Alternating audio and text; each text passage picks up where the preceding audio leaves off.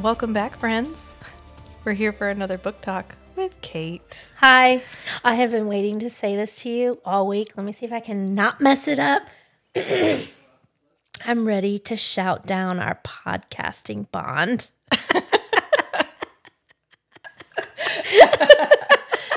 It's like the mating bond, except socially acceptable. Just shout down the bond. Just shout down the bond. I'm ready to shout down the podcasting bond at you about the third book. Third book, yeah. Of A Court of Thorn and Roses, otherwise known as A Court of Wings and Ruin. Kind of a wrap-up and conclusion of Farah and Rhysand's story. Yeah. And I guess we can start off by saying, thoughts on this book? Just like open it up. Where are you? How did you like it? I just want to preface it by saying I didn't hate this book. And there may be points in which I'm speaking where it sounds like I hate this book. And I will let you know that I love this book and I've read it several times and love it even more. So I will offset that with a complete exuberance and optimism about it. Yeah, but I didn't not like this book. Sure. I didn't not like it. It was fine. Plot-wise, was it as well written as some of the previous books? Not necessarily, but she had a lot to cover. This book does a lot. Yeah, she had a lot of loopholes to close. She had a lot of plots to wrap up. She had a lot to do. She had work to do. And she also opened up a lot of things for other stories down the way. Yeah. So she was answering questions and also creating more questions. Right. Yeah. Introducing like a shit ton of characters, most of them within the last like 25 pages. Yeah. Yeah. There is some of that. I read some of that I always go in on Reddit and kind of read through to see what other people's takes are. And there was some of that. Some people were disappointed in this book. I read that Sarah J. Maas doesn't really outline her story so much. She says, a pantser. Yeah, she just kind of like goes. And you can kind of feel that because her pace is so inconsistent. Yeah, because she wrote herself into a lot of places that she had to write herself out of. Hence the surreal, which I love that she killed the surreal off because she's our like best friend Tea Queen. She's like, you guys, I'm gonna try to do it without her. I'm gonna see if I can do it without her. If you go on Etsy and you look at like some of the merch that creative people have thought of for this, one of them is the Cereal Tea Company, and it's like cute teacups because you get all your info from the cereal. I was like, oh, we felt that way too. Yeah.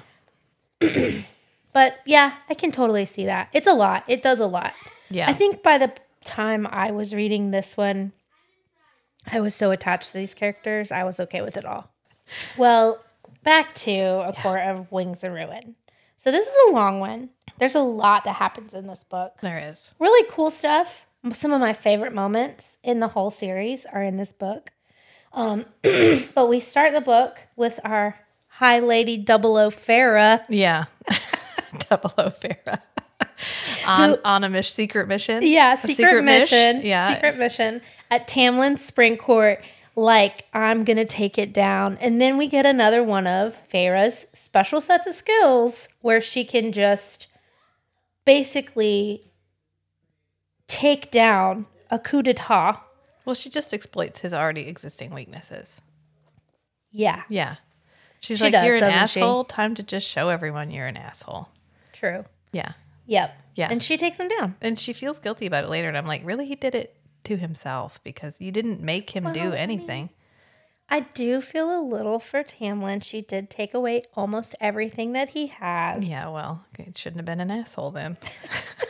Lesson people should take from that. Yeah. You don't want a woman to come back and cuckold you. You probably shouldn't be an asshole in the beginning. Just yes. Right, exactly. Yeah. So she comes back. She's in High Lady mode. Complete espionage. 00 Farah. Yeah. Lucian sees it all. He's like, but he knows he has to stick with her because he wants to see his mate, Elaine. Yeah. Mated.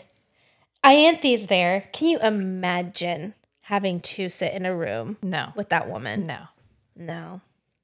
No.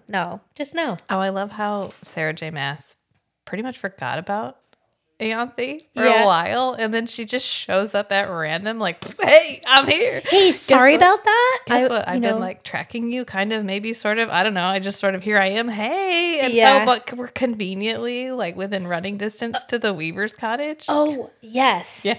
Okay. I was like, wait, at the beginning? Oh, no, you're talking about Ianthe's demise. Yeah, way later. Which, when I was listening to that the first time, I was like, wait, what? That's how she goes? Like, that's what happened? Because Sarah J. Maas forgot about her and had to wrap her up. I love that you're able to see this and like feel it from a writer's perspective though. Cause I don't, I'm literally whatever journey you want your people to go on. I'm like, yeah, I'm there for that. So your takes on it are so welcomed because I don't recognize it. Oh, you're welcome. Yeah. That's the first thing I thought when she just pops up out of nowhere. By the way, like she I'm just here to appears get out of ya. a bush, like the smoke, like an old 1970s like television show where they just like the smoke and then they rise out of it and they're like, Auntie, hey. She's like, did you forget about me? Because Sarah J. Maas forgot about me. But guess what? I need to get wrapped up, so here I am. And we're gonna do it like this. Yeah, and conveniently the Surreal is just roaming about near the Weaver's cottage, which I am sad that the Surreal died. She didn't have to do her like that. Yeah, well, maybe she'll have like a baby cereal or there's other cereals. Yeah. And they probably all know about Farrah now because they all they're know all about knowing. Everything, yeah. Yeah. And so they'll know how kind and sweet and that she mourned. She felt worse about the cereal dying than she felt about many things. Yeah. Anything that has to do with Tamlin. Right. She met 3 times and she was like, you're my best friend and I'm really sad that you're going. I felt that connection with the cereal too. Yeah. So I get it.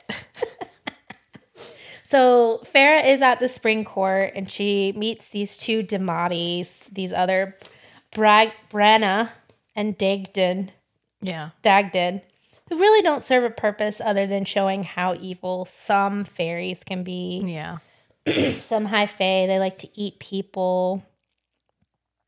Which I guess isn't technically cannibalism because they're not the same species. I guess. It'd be like eating a monkey. Ew. We wouldn't do that. No, we wouldn't do that And because they're we're not evil like fairies. humans aren't. I mean, I guess humans. Yeah. Yeah. Well, whatever. I'm trying to think. Yeah, they don't really have it narratively. No. Just to remind us that Hybern exists. Well, and also for Farrah's powers to kind of show up a little bit, like to say, I've got my mind. I kind of like the scene where they're sitting at the kitchen table, the dining room table, and they're trying to get in there, and she's like, nah, Yeah. not today. And they're like, huh? Who is that? Why can't we get into her brain? Which you'd think all high fairy or people around the high fairy would all be trained to protect their minds. Because they know some people can like some break people in. can. So. I love that people's minds have different like aesthetics. Yeah. Different sensations. Yeah. And she describes them like Elaine's mind is like a briar rose bush. Yeah. At some point in the book, and I was like, oh, interesting. Yeah. I like that she does that. I like that stuff. I like flowers. Yeah. You know? So she's out there lying. We see that she's just as good at Rhysand at being pretty manipulative, taking down a court from the inside out. Like the spring court's basically gone. Yeah. And then her and Lucien run to the mountain, under the mountain, and we get a peek at the Autumn Boys. Yeah. Yeah. And they're all redheaded. Of course. And they suck. Yeah. And we meet Eris, his oldest brother, who's the Autumn King. Yeah, the one that Moore was supposed to marry. Yeah. And we get this idea that he was like really shitty to her and all that. Although he says he wasn't. Right. Which we'll see. We'll see that story down the road. We'll see. But then one of the best parts of the book happens. And it is, we talked about this a little bit yesterday. There is nothing hotter than a superhero landing. I'm sorry. They're just not. Well, I mean, it's nice. And she's like, they slam down on the ice. Yeah. 3 hands, the 3 touch. Yeah. You have 3-touch with one like race back, like posing. Yeah. God, can you imagine? It's like you haven't seen them. You thought they were dead. And then all of a sudden they superhero land to come get you. I just got so excited when I was reading that part. So then, they're like, leave my high lady alone. Yeah. And the Autumn boys are out. They're like, oh, she's a high lady? Oh, wow, this is way more serious than we thought.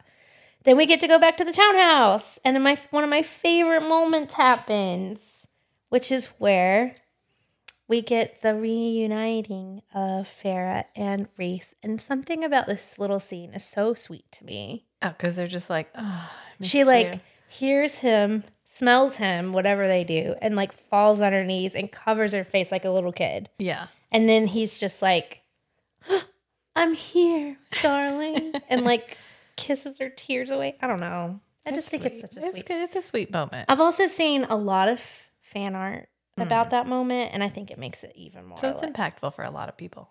Yeah. Yeah. Yeah. And then he kicks everybody out of the house because they're about to bang.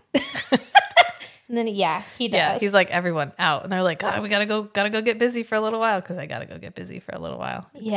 And we get to see Lucian see all the things happening at one time. Like, oh, wow, there's kids playing here. Oh, wow, it's not evil here. Yeah. Oh, wow, you actually really love him. Oh, that's what love's supposed to look like. Right.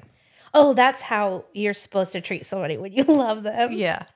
And it's nice because she did Lucian pretty dirty by making him the villain in Tamlin's story. Yeah. Yeah. Did we talk about that last time? No, because it hadn't happened yet. It's not till she goes back to the spring court when she's like... I'm so glad that you said that because I was going to bring that up. I mean, she does. She pits Tamlin and Lucian against each other. Well, not really, because Lucian's like, I'm not mad at him. What are you trying to make me mad at Tamlin for? And Tamlin's just like... Like what? Do it again. I can't do it again. He's just like, he's just upset because he loses his mind because he thinks that she keeps like insinuating that she and Lucian are together, even though they're clearly not. Yep. But because she's not with Tamlin, because she keeps getting a headache conveniently. I mean, well, yeah. That's literally the most concerning thing to me. I'd be like, okay, Yeah. how do I keep myself out of someone's bedroom? Yeah. Right? He thinks that I'm in love with him. Still. Right. Ooh, and then I'm back and that we're going to be back. And he only wanted one thing out of this relationship to start with. So. And he didn't even know it. It's sad that he thinks that that's the only way that you can show love. Yeah. Ugh, he needs a course. He just needs another 100 years. Yeah. Anyways. Yeah. But one of my favorite scenes, and because is when Lucian says, I didn't realize I was the villain in your story. Because they were so self-righteous and they thought that they were doing everything. And no matter how often she told them. Yeah. Like, he's stubborn dude, just couldn't. I don't want to go back with you. I am fine. Yeah. You don't know what's best for yourself. And like, are you surprised? Yeah. Well, he was. Yeah. But I've had moments. I used to live a life where I had villains in my life. And I'm like, that's actually not how life works. You don't have villains. Nobody's a villain. So I love that she brought that to the narrative. And we're like, oh, wow, I thought I was doing a good job and I was a villain. I really hope I'm not a villain on your podcast stories. No. I do like the modern, this is my villain era. Yeah. I get behind that. This is my villain era. Have you watched Wednesday? Not yet. I think you'll love Wednesday. I like the Addams Family. Well, I think you should try Wednesday. I know you're going to like it. You're going to be like... I sometimes like Tim Burton. I sometimes don't like Tim Burton. What do you like? What didn't you like? I like Tim Burton when he doesn't work with... the lady? No. Johnny Depp? Johnny Depp. Johnny Depp and Tim Burton had their time. They need to break up. Everyone else knows they need to break up, but they're that couple that everyone knows they need to break up, but they can't seem to realize that they need to break up. Yeah. Because they're each other's crutch at this point. Usually if he's not in it, I'll like the Tim Burton movie. And I like a couple Tim Burton movies that have him in it, but not all of them, if that makes sense. Yeah. Yeah. Like, which one didn't you like? Like, I don't like the Charlie and the Chocolate Factory. Oh, yeah, no.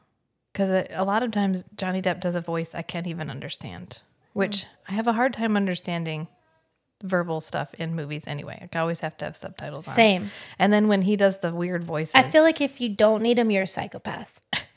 Well, then I'll remember, like, I hated that movie. And sometimes I'm not sure if I hated that movie or if I just didn't know what was going on because Johnny Depp was doing a stupid accent and I couldn't understand his stupid accent.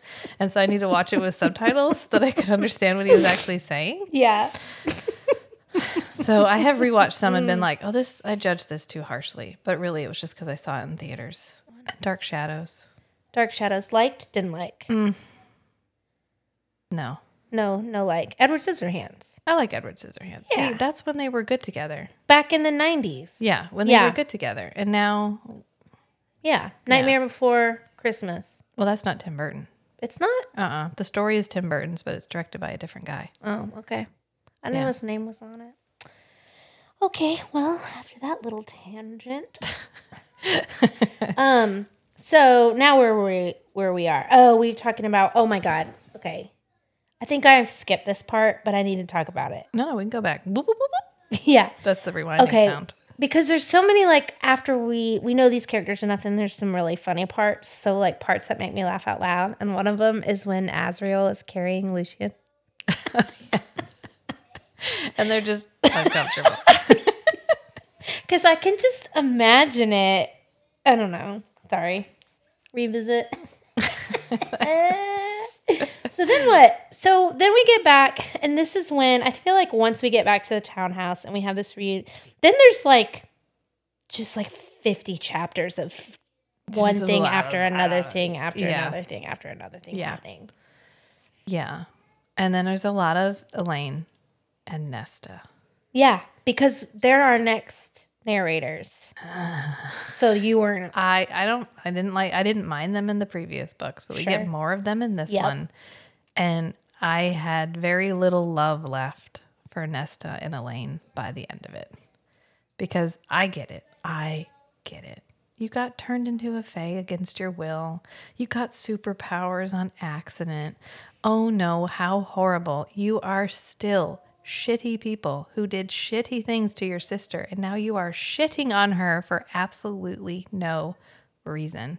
Like when they're in the library and Feyre is like, Nesta, you should probably learn how to take care of yourself. And she's like, why? There'll always be somebody there to take care of me.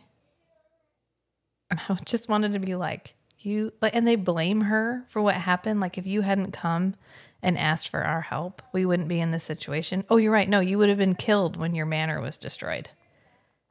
Yeah. Yeah. Those are all real things. I mean, she has spent her entire life taking care of them, and they give zero shits. Yeah. Yeah. And Elaine gets away with it because she's pretty. Yeah, because she's pretty and she's a little insipid. Yeah. So we get a lot of like, but she just didn't know how hard it was for you.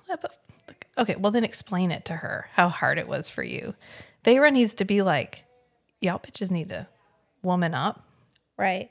Like I had to woman up because you had your younger sister taking care of you. And now you're angry at me because you're immortal. And so I did like the ultimate job of taking care of you, which was involving you in this plot so that you wouldn't die not knowing what was happening. Well, and I feel like any kind of rage should be actually on Tamlin or Ianthe because they're the ones that actually... Yes. But the whole cauldron thing is not even her fault. Right. She's not the one who did it. She attempted to involve them as a way of taking care of them. Right. Oh, you're fair. Yeah, for sure. Yeah. Fair. Yeah. Yeah. And then they're just... And then they get whatever, superpowers. And they're both like... Actually, their special set of skills just gets highlighted. Yeah. Yeah, Nesta is tough. She is very unlikable. I get that we're trying to make her strong. I understand that. She's trying to frame her as a strong character by making her just extremely inflexible and borderline bitchy. But can I say that she is... I know people like her. I'm not... It's just that she has all of this, like, we're supposed to perceive her as strong, and yet she never stepped up for Feyre. Yeah. Never. And even when they're in the one library with the pit, and Feyre's like, run. Nesta does. She's like, no. And Feyre's like, run. And she's like, oh, okay, yeah, I'll go. Bye. And she leaves. So she, even in that moment, leaves Feyre to take care of it by herself. And then there's an entire battle going on. But how much of that is enabled by Farah? Yeah. Who doesn't ask for help or let anyone help her. Well, even when she confronts them, like, hey, you need to train, you need to figure this out, Nesta is literally like, nah. Well, that's because she doesn't want to spend any time with Bohunk Cassian. Although because she by has the end of it, yeah. Yeah, because she's... Wait, you don't learn that for a while. Never mind. Ooh, I almost dropped a spoiler. I know. So, but I don't... You probably aren't like... I'm one of those people that when I like someone, I do not talk to them. And when I have a crush on someone, yeah, they will never know. And I will like avoid them. And I relate to that. I think Nesta is like stubborn. She's stubborn to the point of stupidity. Yes. And it's obnoxious and annoying. And it is shitty how they treated Farah. You're right. Yeah, and I think it's... But I'm not going to let that hold me back because I love this book. Okay. I mean, I'm not saying... Like I said at the beginning. No, I know. It's going to sound like I hate this book. But I think don't. They were just personally triggering as characters. So seeing them as effectively the heroes at the end, because they're the ones who kill the King of Hybern, is such a like... Farah has fought so hard for all of this. And then they get this glory because they're effectively just in the right place at the right time. I don't know. It was hard, especially Elaine, because everyone's just like, well, that's just Elaine. And they just like let her be. And everybody else is off like courting immortal evil monsters who have been here since the beginning of time and looking in the mirror to find their true selves, which was very never-ending story. Oh, right? Yeah. Speaking of, I'm going to mention the never-ending story. We're going to get a couple references to that. Yeah. Because I have, Yeah. The way I see things in my brain. So Farah's off doing all of and they're just like, well, she's... Wait, what did you say was never-ending story? The Ouroboros. Oh my God. Okay, yeah. Yeah. I didn't hear that part. That's the what I was Mirror going to Gate. say. Yeah. It's the Mirror Gate. Strong men find out they're weak. Weak men, brave men find they're really cowards. Yeah, that one. And I have never-ending story written right here. Mm-hmm. Yep. That's our podcasting bond shouting down. So they let Elaine just recover, which is fine. She needs to recover, but it's just, I don't know. I just felt really frustrated with them as characters because I get where she's trying to go with them, but she's really not. The only way she's making any effort to develop them in the way that Farah was developed is by just giving them like making Nesta overly bitchy, making them like caricatures of these archetypes. So making Nesta like the caricature of the stubborn, sullen, stubborn to the point of stupidity, strong character, and then making Elaine the like blooming flower in the desert, briar rose who no matter what situation she's in, she brings beauty to it or whatever. So it was a very, I don't know. They just didn't feel like they got the same treatment in terms of character development, but they were supposed to feel equally important in the story. And that made me feel frustrated. Yeah, that's totally valid. And I feel some of that as well. Like I can tell that's there. But also I still really love Nesta. Well, I haven't read the next book. I know. Yet. And Elaine, I still feel that way about. Elaine gets on my last nerves. I don't like the whole I'm so beautiful that I am held to zero standard. Yeah. But I also feel sorry for her. But yeah, moving on. What were we talking about? Sorry. No. I'm glad. They just got... No, I'm glad. Every scene they were in was hard. Yeah. Yeah.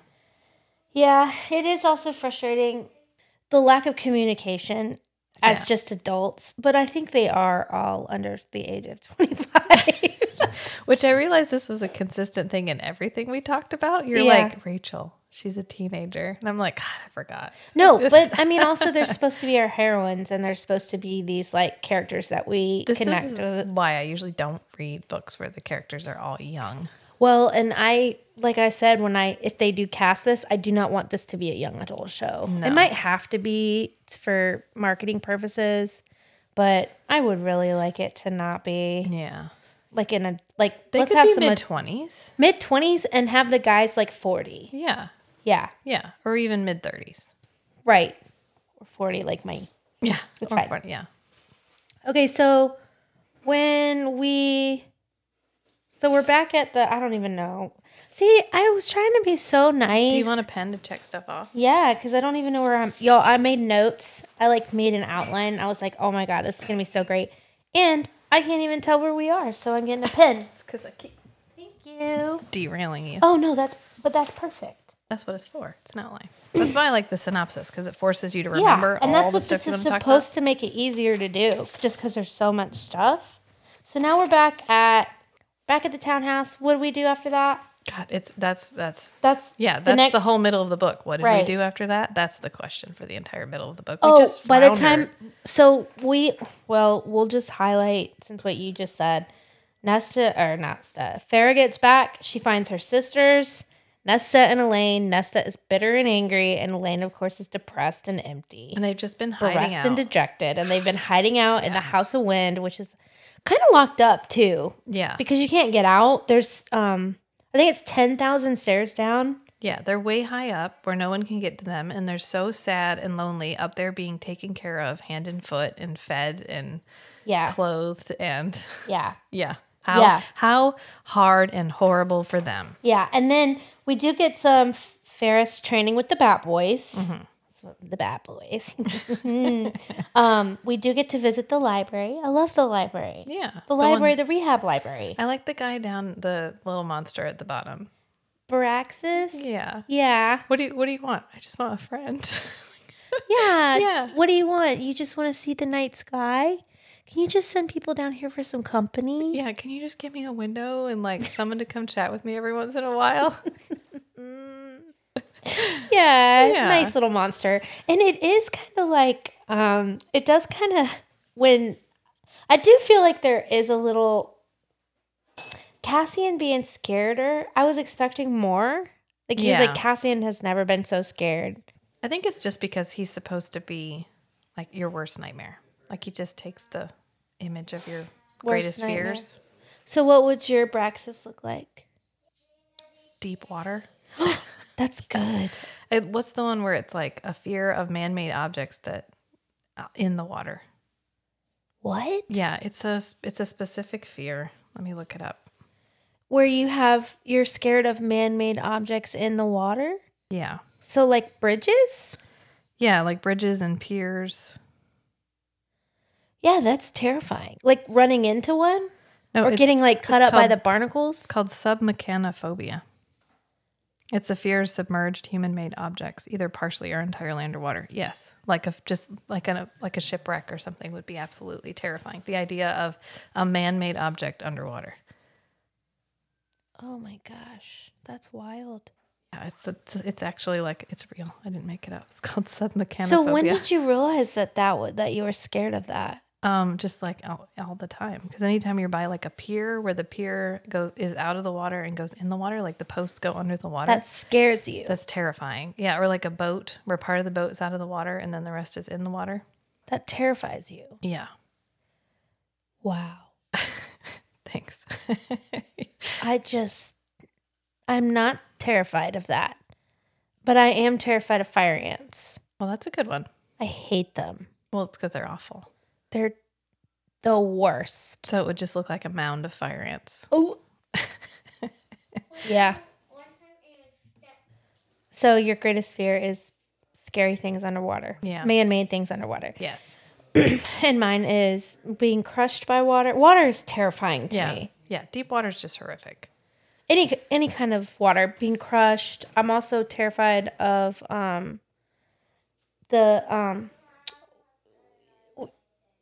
holes. Oh yeah, tryptophobia or whatever. Yes, it is. that. Yeah, tryptophobia, the one where you're afraid of pits. Well, yeah. That one I don't understand. I get it, but I don't understand why my brain. Yeah, it's because it's too foreign, right? It doesn't look natural enough to us. It's supposed to be like a disgust thing to keep you away from it.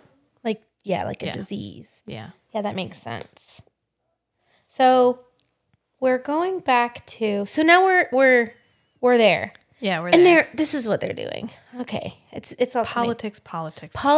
and lots of politics. It's like we got to get everybody together. We get to meet all of the high lords, and everybody's overly angry, just overly angry. Like I get it.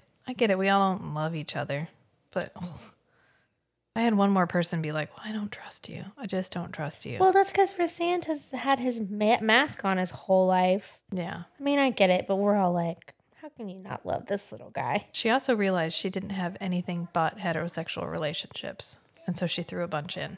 She was like, oh, hey, surprise, guys. This guy's goes either way. He's bisexual. And then, oh, by the way, Moore is a lesbian. Right. Yeah. And I'm glad you brought that up. So that is something that a lot of people critique, but I hate. Let's just bring this put it on the table. Yeah, I cannot stand when people's take on a lesbian relationship or any kind of queer relationship being the forced diversity. I don't give a shit. It shouldn't. Sorry. I hope she can't hear me.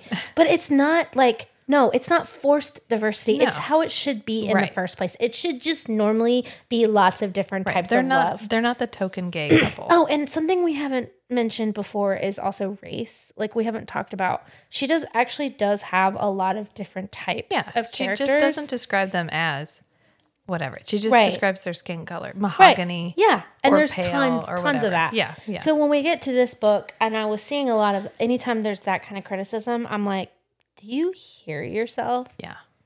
Like it just never feels forced to me. I'm like, oh, this feels like the way it should be. Right. I was happy she included them. Yeah, me too. I didn't have any thoughts about it. Forced diversity. Get out of here. People got to stop with that. Yeah. I see I mean, it is not a human court. So even if it were human court, there's a spectrum to human relationships, and they appear anywhere on the spectrum and should. So it's not that they are forcing diversity. It's just that they're showing every part of the spectrum. Yeah. As they should. Yes. Yes. And it's Helion. Is Helion the one that is flexible? Yes. Yes. My only real complaint with that is he's overly sexualized. Like he's always trying to get everybody into bed, which is like a huge bisexual stereotype that because you are interested in everyone, that you are automatically always interested in sex. You're automatically always on. Flamboyantly like out to have sex with everybody. Yeah. Yeah. Well, which maybe that's just Hellion. There's people like that. There are. If every single bisexual character she had was like that, it would be a justifiable criticism, but he's the only one. So we can't really say she's falling into the stereotype because there's only one. Maybe that's him. Yep. He's Lucien's dad, we think. Yes. Mostly. Probably. Most likely. Yeah. Which I kind of loved. That's where she's like, and let's do it like this. Yeah. Yeah. Oh, it's okay, guys. He's the nice one because he's not even the real child of Autumn. Yeah, and that's why they hate him, and everyone knows it but him. Yeah. And he can't look at this guy's face, who looks just like his face, and be like, huh. And I feel bad for his poor mother. It's surprising how consistent she is in the fact that all the women are like, well, there is no high lady. That all the women are consistently willing to put up with the fact that they don't get to be on equal footing with their husbands. Like even the woman that protected her entire country for the time that they were under the mountain, like formed her own cool army because she's the one with like polar bears and foxes and stuff. It felt super very cool. The winter court. Philip Pullman was the Spyglass. Yeah, where they the Dark Materials. Yeah, where they have the polar bear. Yep. Yeah, that's what it reminded me of. But she ran that court by herself, basically, while he was gone. And yet, as soon as he came back, she was like, and here you go. Yep. It's the women upholding the patriarchy. Yeah. Yep. And women fighting for it. And them not realizing that they have been trained to support a way of thinking that actually oppresses them. Yeah. I was surprised. Kind of like real life. Yeah, kind of like real life. Yeah. Although Faye was like, you guys could be like this too. She's never at any point is she like, wait, what? You don't have high ladies? That's weird. That's weird. She's like, well, then I'll be the first one. That's fine. Yeah. Yeah. Well, she also announces herself. That was really fun. I love that. Yeah. Just love that part. Right after those superhero lands. God, I just pictured it in my brain, and I'm like, It's because it's Cassian. it is. He's so fine. He's so fine. Yeah. So they're all trying to get everybody together. Did we get an intro? So they're going to the Dawn Court. And then, but you know what they have to do first? They have to they got to get Keir, Morgan's dad, Yeah. the leader of the actual Night Court, to join them because he isn't forced to be in the army. He can't like make him. So they have to go see him. And then Morgan's really upset because Rhys didn't talk to her first. Right. Should have just communicated. Right. And given her an option. And I'm sure she'd have seen that like they needed that. Right. Instead of springing it on her. But it's a nice way of knowing that Rhys isn't always perfect. Yeah. He made a bad call. He did on that one. Call. He really did. And we don't get a lot of Morgan. You know? No. I mean, we kind of do, but she doesn't do anything. She's like drinking. There's the funny scene where she gives her the entire bottle of wine and she's like, it's okay if you drink it directly from the bottle. Yeah, she is funny. And then she sleeps with Hellion, which that's when Feyre calls her out. She's like, you didn't even enjoy it. Like, you weren't even happy the next day. Yep. And that's when she's like, that's because I like girls. Yeah. Yeah. But it doesn't, and I've seen this as a criticism, and I hope that at some point down this storyline, we don't have this yet, that we get an explanation for why Azriel seemingly is in love with her. Like, no one asks him about it.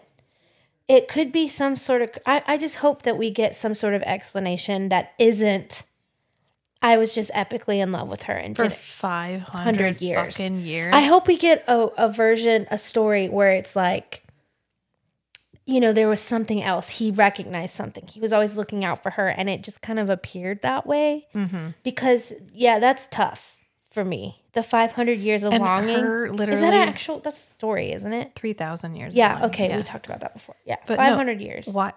She couldn't have told him at any point, and she let him carry a torch for her for 500 fucking years. And that's why I'm hoping she does something really smart and writes it in a different way, or like gives us a different, like eventually we'll get an Azriel story. We don't have one yet. Yeah. Eventually we will get one.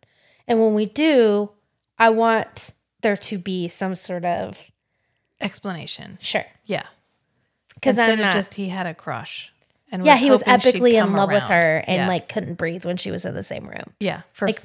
And at any point she could have been like, Azriel, I do love you, but like a brother, because I don't like men like that.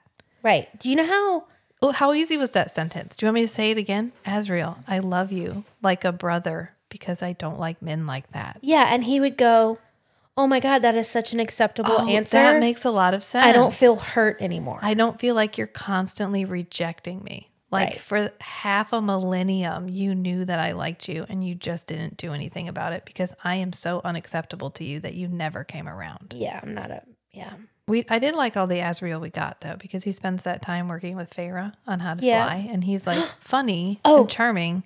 And then I have my favorite is the Nefel story. I love that for some reason. It's not for some reason. I know why. It's sweet. It's a sweet story, and I love that it's like history and a story, a philosophy inside of this book. And I don't know, it gives me hope. I think I would have liked it better if she had been legendary instead of somebody they knew, because then she shows up at the end. I see. Yeah. Because it's like, well, okay, good. I mean, I'm glad she's like a living legend. Yeah, she's a living legend. You'd rather her be long gone. Or just like, legendary, instead of, because now. When you said I'd rather her be legendary. Like spoken of only in legend. I know. Immediately my brain goes to Pokemons. And I'm like, I can just imagine like Pokemons. Gotta catch my Nefel. Yeah. Yeah, but no, I think it's because I can't imagine. Took me a second. Because I can't imagine knowing that there's an entire group of people that use me as their inspiration story, it would make me feel so uncomfortable. So I feel for her because all she was trying to do was just do the right thing in that moment. Yeah. She wasn't expecting to be spoken of. And now like, they have with a reverence. marathon or some sort of warrior thing every year where she gets to crown them. But if you don't die because you're immortal. But they do grow old because they meet that one old fairy. Yeah. The one old high fae. They're just so long lived. It appears they're immortal. Yeah. Yeah. Which Amryn does correct for us. Yeah. Well, I like the Nefel story. But you're right. It is weird that she good. I'm just saying.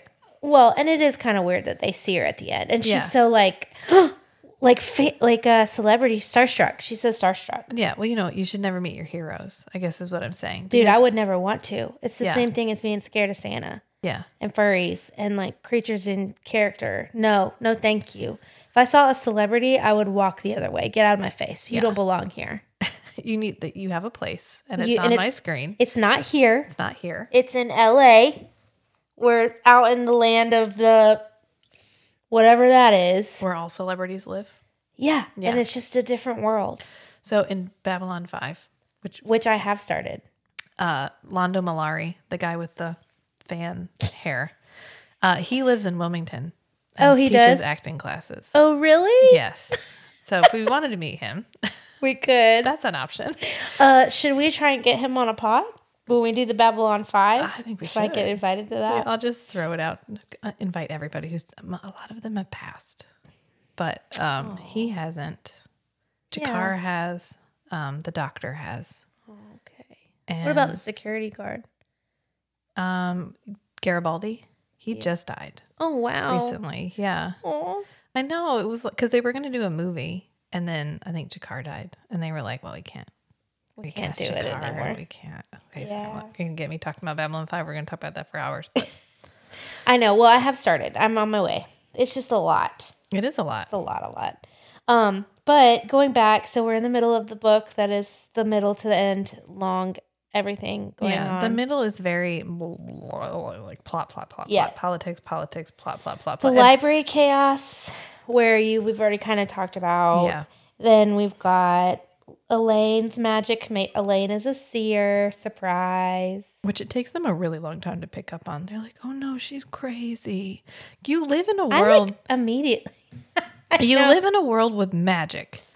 Literal fucking magic. And somebody is seeing visions and you're like, oh, that's it. That must be pretend. Her cheese slid off her cracker. The poor girl. Look at her. She's seeing stuff that's not really happening. Nobody's like, oh, I wonder if she's seeing the future. Even when it's clearly like 1-to-1. Yeah. It takes them a really long time. I know. Yeah. Yeah, I know. Yeah. Some point, and I can't remember how this happened, Lucien is like, he leaves to go do a recon job to find. Yeah. And she's like, okay, well, I don't really feel like riding him in right now, so I'm just going to send him off. She couldn't figure out what to do with him. That's right after Elaine, they find out Elaine's a seer. Yeah. Because she keeps seeing the Firebird. Oh, right. That's it. And so they're like, Go find her. Oh, you mean that queen that's a firebird by day and a queen by night? Her? Oh, well, she's on the continent. Yeah, we should probably go get her. Yeah, and Lucian's like, I volunteer as tribute. He's like, I'll go. Yeah, it's like recon, I'm down. Yeah, and so she's just like, whoop, we're not going to talk about him again. Literally until like the very end, which I didn't end. see coming, which is really like, I was just like, is this happening? What a treat. A short story of his time over there. I'm sure we'll get it. And she does that a lot. I was going to bring that up. She does that a lot where she gives us a little peek into the story. Yeah. Like, I want the Weaver story. Yeah. You know? I want to know I want to know what happened. Her and the bone carver. Yeah. I want to know what happened to them. Yeah. And then, Lucien meeting their dad, like, they come back. I kind of relate to Nesta in a way where, like, all of them coming back and having these wonderful, uplifting stories about their dad, and they spent all this time with him, like whittling, like being whittling and not being able to walk around and being so angry at him, which I think her anger was a little unfounded, but it's fine. Yeah, because he didn't send ships to every corner of the world to try to find a cure for a disease that lots of people die of. Yeah. And Yeah. she just needed someone to blame, so she blamed her dad, which could be a little bit telling on why she's so fucking mean to the handsomest man in the world, Cassian. Yeah. But I don't know.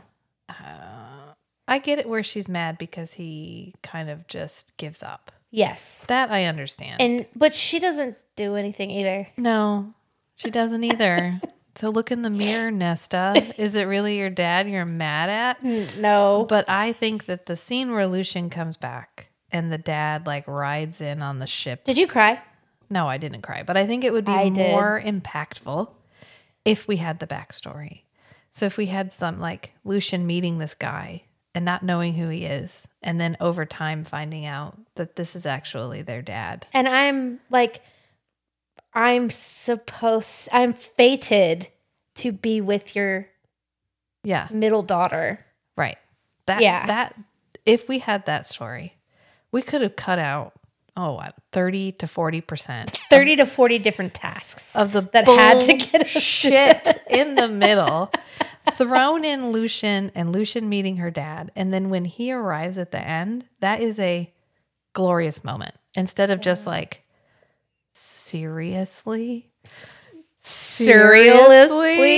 Because this whole time they're like, oh yeah, dad, he's on the continent or whatever. No one's concerned about where he is, which is a big tip off that clearly something's happening. So I didn't think about it. But thank you, Ryder. Ryder Rachel here. Because it's just every time they're like, oh yeah, dad, but dad's on the continent for a couple more months. It's fine. Yeah. It's fine. And so then he arrives on the ship and they're like, well, he called himself like the Prince of Merchants or whatever. And they're like, Dad, is that you? Yeah. So I did cry when she's describing the ships and Nesta, the ship Nesta. I cried. I cried today. Listening to that. It got me. It got me good. I mean, it's a sweet moment, but it does feel a little bit like, oh, yeah. I'm really sorry I almost let you all die. So I am overcompensating in the biggest way possible. Yeah. Yeah. Well, and it I rose an army in your name. You're welcome. Yeah. Well, considering that all three of his girls are these, it gives us a little bit more into the DNA of greatness, I guess. Their ability. So we go from like having to do tasks to being in a battle really fast. Yeah. Well, it's because we wallow. The whole center is really just wallowing. And we lose tasks. We really lose the momentum because she keeps reminding us that Hybern's going to invade and Hybern's going to whatever. Yeah. And we keep seeing like glimpses of, well, Hybern's going to do this, blah, blah, blah. But we're really just wallowing. And so then she got to a point where it was like, I need to just go. Yeah. And so she was like, well, we're done. Hybern's already attacked. Our time for preparation is over. And we missed Tarquin when they had to go save the summer court. Yeah. And that's cool. I kind of like that. I like that Tarquin was still mad at him. Yeah. And that's when we learn about Helion. Yes. Yeah. But then fast forwarding to battle mode. Yeah. And then in the very first battle, we get a very lovely glimpse of Cassian destroying everyone with his... Just like, I can just picture it like a movie. Badassness. Yeah. Yeah. I can just see it. Wait. I want to ask you something. I want to tangent for a second. When you're reading, you picture this in your brain? Yeah. Like a movie? Yes. Huh. Do you have an inner monologue? Like when I'm thinking normally? Yeah. Not really.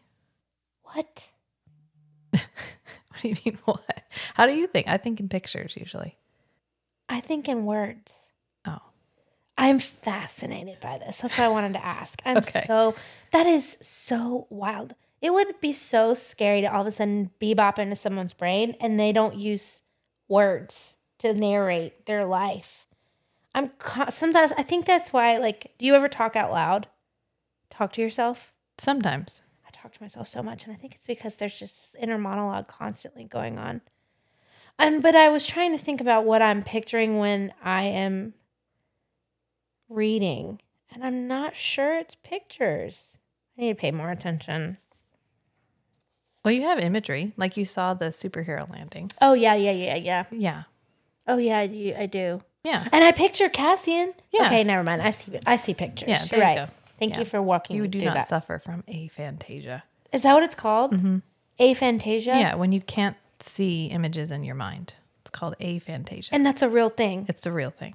Do people with that realize they have it? Probably not. Probably not, because you wouldn't know what it was like to think with pictures.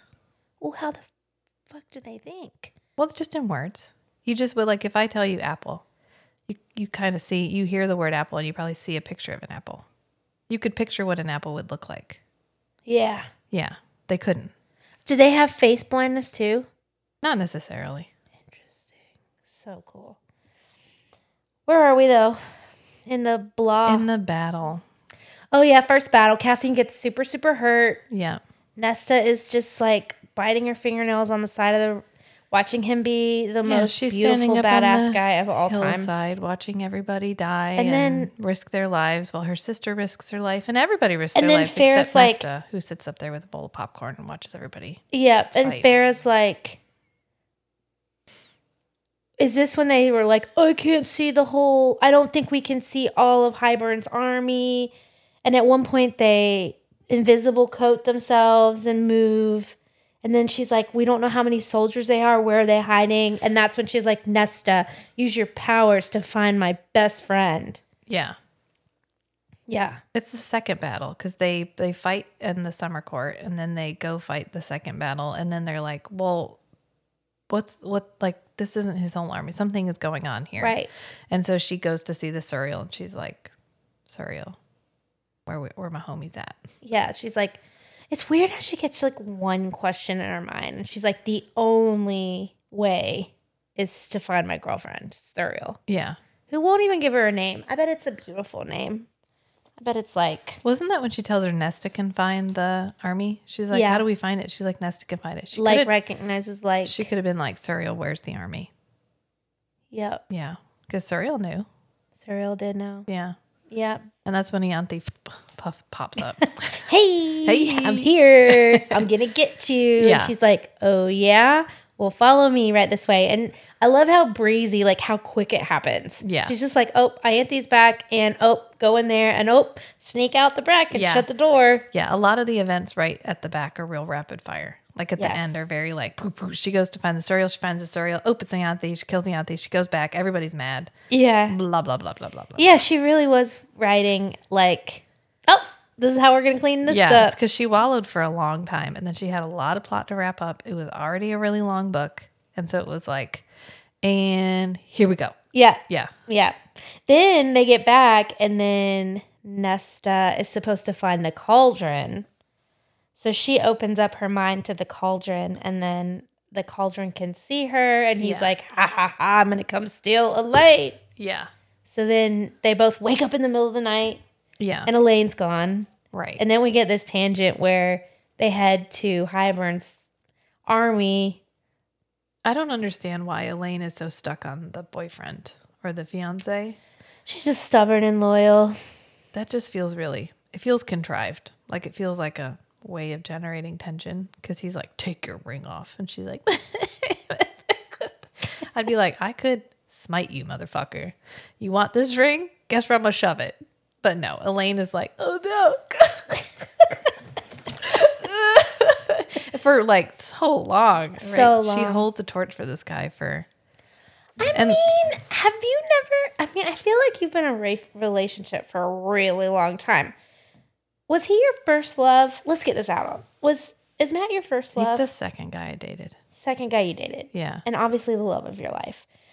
Obviously, if you've seen them together, if you've listened to them pod together, if you've shouted down, they shout down their bond at each other. Yeah. And the first guy, how did that relationship end? I met Matt.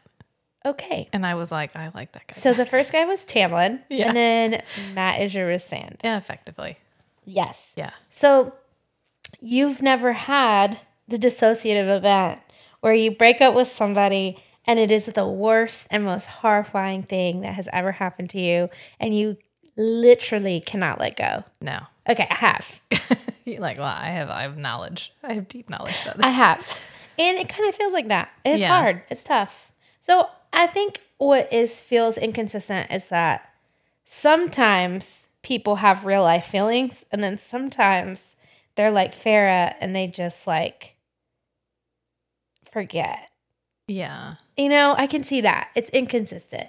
I think it's like she continues to think of him as better than he is for too long. Maybe that's what bothers me. Is She pedals. What am I trying to say? Pedestals him. Oh yeah. She puts him on a pedestal. Yes. Where he literally insults her and calls her trash. And she's like, but maybe we can still be together. Yeah, she definitely can't. Well, and she's never had to come to terms with anything. Right. It's just like she's allowed to. She doesn't have any emotional ballast. Gemini. She doesn't have any emotional ballast. None. Maybe that's what I always have a hard time when characters that are in a position where they need to be strong don't woman up fast enough. So Elaine is a seer. She is now crucial in destroying everything. And even when it comes to the end of it and Amren's like, we need all 4 of us to go destroy the cauldron, Elaine and Nesta are like, but do you need all 4 of us? You're better at it. Like maybe 2 would be okay. Like you guys are so good and we just hold you back. Yeah. And they end up not going. Yep. Not going. This is to save the motherfucking world. And they are like, oh my God, but like I got my realm. Like, I got my period yesterday and I'm like really emotional and I just don't know if I can destroy a cauldron right now. They're so 2022. I just because I might do that too. That's fine. Yeah. No, I think if it came to it and you knew it was you were saving the world. Yeah. Have you heard the term chronically online? No. Okay. I just came across it. It is a new phrase, a new word. I don't know how long they've been saying it, the kids. The youth. But it's basically what it means when you come across a person whose personality is like they're on the internet all the time. And I love it. It's refreshing to know that kids are putting labels on kids who show up with that like chronically online personality. I just wanted to bring that up at some point, and that seemed to be the moment. Yeah. Yeah. But that I don't know that, and then they don't ever come. There's no for every single surprise ally popping up out of the woodwork in the final battle. Yeah. Elaine and Nesta never come to it. Like they never get to a point where it's so they're not there so that they can be the ones to kill Hybern. And I get that, but it doesn't. She could have incapacitated them in another way. They didn't just have to be like, well, we're too emotionally fragile to defeat the cauldron right now. Did they say that? Because I just don't think my reading. Well, Elaine can't move. She's so overcome with distraughtness. She's got the and Nesta can't. The Bella. She got Bella'd. Yeah, she got had to Edwarded. Sit in a chair. Oh my God. That scene in Eclipse, when in the book, it literally is just months in the middle of the page. Yeah. For like 6. I was like, what the fuck is this? And I got to the end of it and I was like, she was in a coma? Like an emotional coma? For like months. But yeah. So Elaine is too overwrought to be able to even walk. And then Nesta won't leave Elaine because they're codependent. So yeah, that's true. So they're like, really Feyre, you've taken care of us this entire time. You can keep taking care of us, right? You got this. Yep. And they give her like a fist bump and they're like, go destroy the cauldron. Peace, Archeron. Peace. Yeah. Yeah. Yeah. Did we talk about the part where Feyre goes to the Hybern army and she's chased by the dogs and Tamlin comes and helps her out? Yeah, he does. Yeah. And she has to learn how to fly. Yeah. And for some reason, I can actually feel what it feels like to need wings. Like, she's good at describing it so much that I can like feel my back hurting from having to support and having a core. She does a good job of not making it too easy. Of not being like, well, now she has wings and she has the muscles and she can do it. So that's great. Yeah. Because a lot of the rest of her magic is treated very preemptively. Like her fire comes out and she's like, well, now I know how to use fire. And then it's like when they're my water creatures. Like when they're fighting at the very beginning and she's like, I can't use my left side. And she takes like a 15-minute break. And when she comes back, she can use her left side because her fairy nature helped her adapt. Yeah. So she There are definitely places where she takes the stakes away. She's like, oh, yeah. You remember how that was kind of hard? She was going to have to work for it. Well, surprise, fate intervened and now she doesn't have to. But definitely for flying, she leaves that difficult for a long time. I appreciated that. But Tamlin saves her. He sends her a spring scented breeze. Yeah. She's like, and I recognize that smell. She's like, Tamlin, that you? Yeah. And She's smelt his wind before. I'm sure she has. I bet he was farting all up in his sleep while she's throwing up from her anxiety attacks. Wow, what a beautiful image of their relationship. Yeah, he's just hotboxing her with spring wind. I will admit I was skimming that part. Dude, there are so many parts of this book that I had to go back and listen to several times because I'm like, my reading comprehension isn't on or something. I'm like, wait, what? It's because it wallows so much. And you wander, like your mind wanders because it's like, I know there are stakes to this effectively, but Feyre's not going to get captured. She's going to be fine. The only reason Ianthe died. It's literally just another task. It's just another task that we know she's going to get out of. And how did it propel the story farther? Like, what did that They really don't. But what does it do? Like Tamlin, maybe? Just Tamlin. It's a way of showing us that Tamlin's not a bad guy. And it's a way of outing Tamlin as not Hybern's ally. Right. And to potentially expect him later on. Yeah. Yeah, what did it's supposed to be a redeeming thing. That's how we found out that Nesta is like the cauldron. Yeah, and so that's how they find the cauldron and how the cauldron finds them. Also pisses me off that Nesta knows that she is probably the most powerful person in the world and will not test it out or pay attention to her own self. Yes. It is so fucking annoying. I do find that really annoying. Extremely frustrating, especially when she's literally standing up on the mountainside, like watching the battle. Like, I really hope this goes my way because if it doesn't, I can do fuck all. I haven't practiced anything. Yeah. Well, I guess it could kind of be, if she had described it more and given us more of like, she could have really built up their character more in like being women of the court or like ladies and like how ladies, you know, and how they are stubbornly who they've always been taught to be. She's never given us a good justification for why Elaine and Nesta are so useless. Yes. Never. Right. I mean, in Elaine, it's like she's too pretty. She's just too pretty to do all that. And she loves flowers. Nobody who loves flowers can fight like that. But we don't. She's trying to establish Nesta as this strong character without really giving us any reason. And maybe it's because their mom was a like authoritative. I mean, like what glimpse we do get at their mom.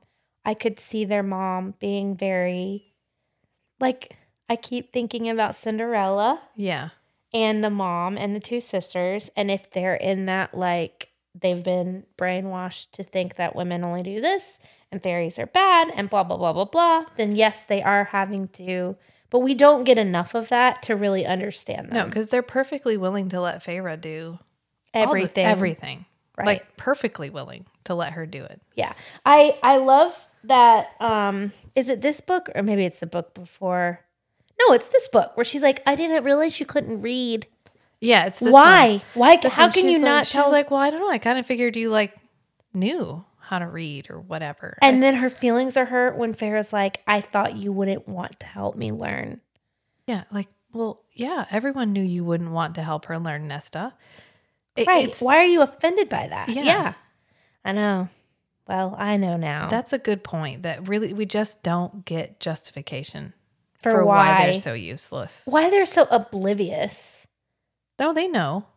They know. And they're just willing to let Feyre do it all. Yeah, I don't without know. Really the reading thing doesn't compute for me. Your little sister can't read and you don't know. And you don't. Oh, wouldn't have cared. I mean, I guess they were in survival mode, so maybe they did miss it. They weren't in survival mode because every time Feyre got money, they spent that shit on themselves. It's like at the beginning when she's like, oh, Nesta's going to want new boots and I'm going to have to let her get new boots. And she looks over and like her boots are too small and her boots are falling apart. And she's the only one that actually leaves the house. And she's like, I have to hide the money because if they find it, they'll spend all of it on themselves. Yeah, but also Feyre, well, she was younger, so she doesn't know how to like, she also needed to Well, how effective would it have been if she'd said, no, Nesta, I need to spend that money on myself? I mean, would Nesta have let her? No, she'd probably just turn up her snooty nose and... I mean, she was terrified of Nesta. Or not terrified, but Nesta was so critical. Yeah. That Nesta was that, like, critical voice in her head. Yeah. Yeah. Nesta's messed up, man. And Nesta messes her up for a long time in the first book in the Spring Court. Yeah. Where every time she's going to do something, she hears Nesta being like, well, you're dumb. What are you going to do that for? And she has to like let Nesta's voice go. And then as soon as Nesta shows back up in this book, she's holding a torch for her. And it's just, I mean, I get it. They're sisters. And I do like that moment towards the end where they all lay down. Like they've just had this really shitty thing happen and they all kind of snuggle like they used to. And that, I get that. That's kind of sweet. When They're did like, that happen? I don't remember that. Oh, that's after they save Elaine. And they're all really tired. And they cuddle. They cuddle. I missed it. I've read it 3 times. I missed it. And there's a... It's probably in the lull. It's hard. I remembered because Favorite gets up and she walks out and she says she finds a camp mother. Like, I found a nearby camp mother and told her we needed some food. And I thought, camp mother? The hell is a camp mother? Is that just like an old woman wandering around taking care of everybody in the camp? I guess so. Yeah, that's why it struck out to me because I was like, camp mother. Doesn't it feel like Sarah J. Maas is English? She's New Yorker. She's a New Yorker. I don't think she's English. Sometimes I think she's English. But it also might be because when I'm reading Reddit, a lot of the English readers, they like to think that they read the guys with Scottish accents. They think Illyrians have Scottish accents. I don't, because those boys they are very Highland. I mean, they live in the Highlands. Yeah, I mean, maybe that, but those boys are like, you know, I don't know. I just don't, maybe they do talk like that. They're whatever. They don't say they have an accent. They're whatever you want them to be. Yeah, well, Scottish is probably hot. Makes sense. It's because they're like... Cassian with a Scottish accent? Okay, yeah. Yeah. Sold. I'm down. Yeah. Sold. I'm down for it. Yeah, so now we're at our final battle, which goes for like 12 chapters.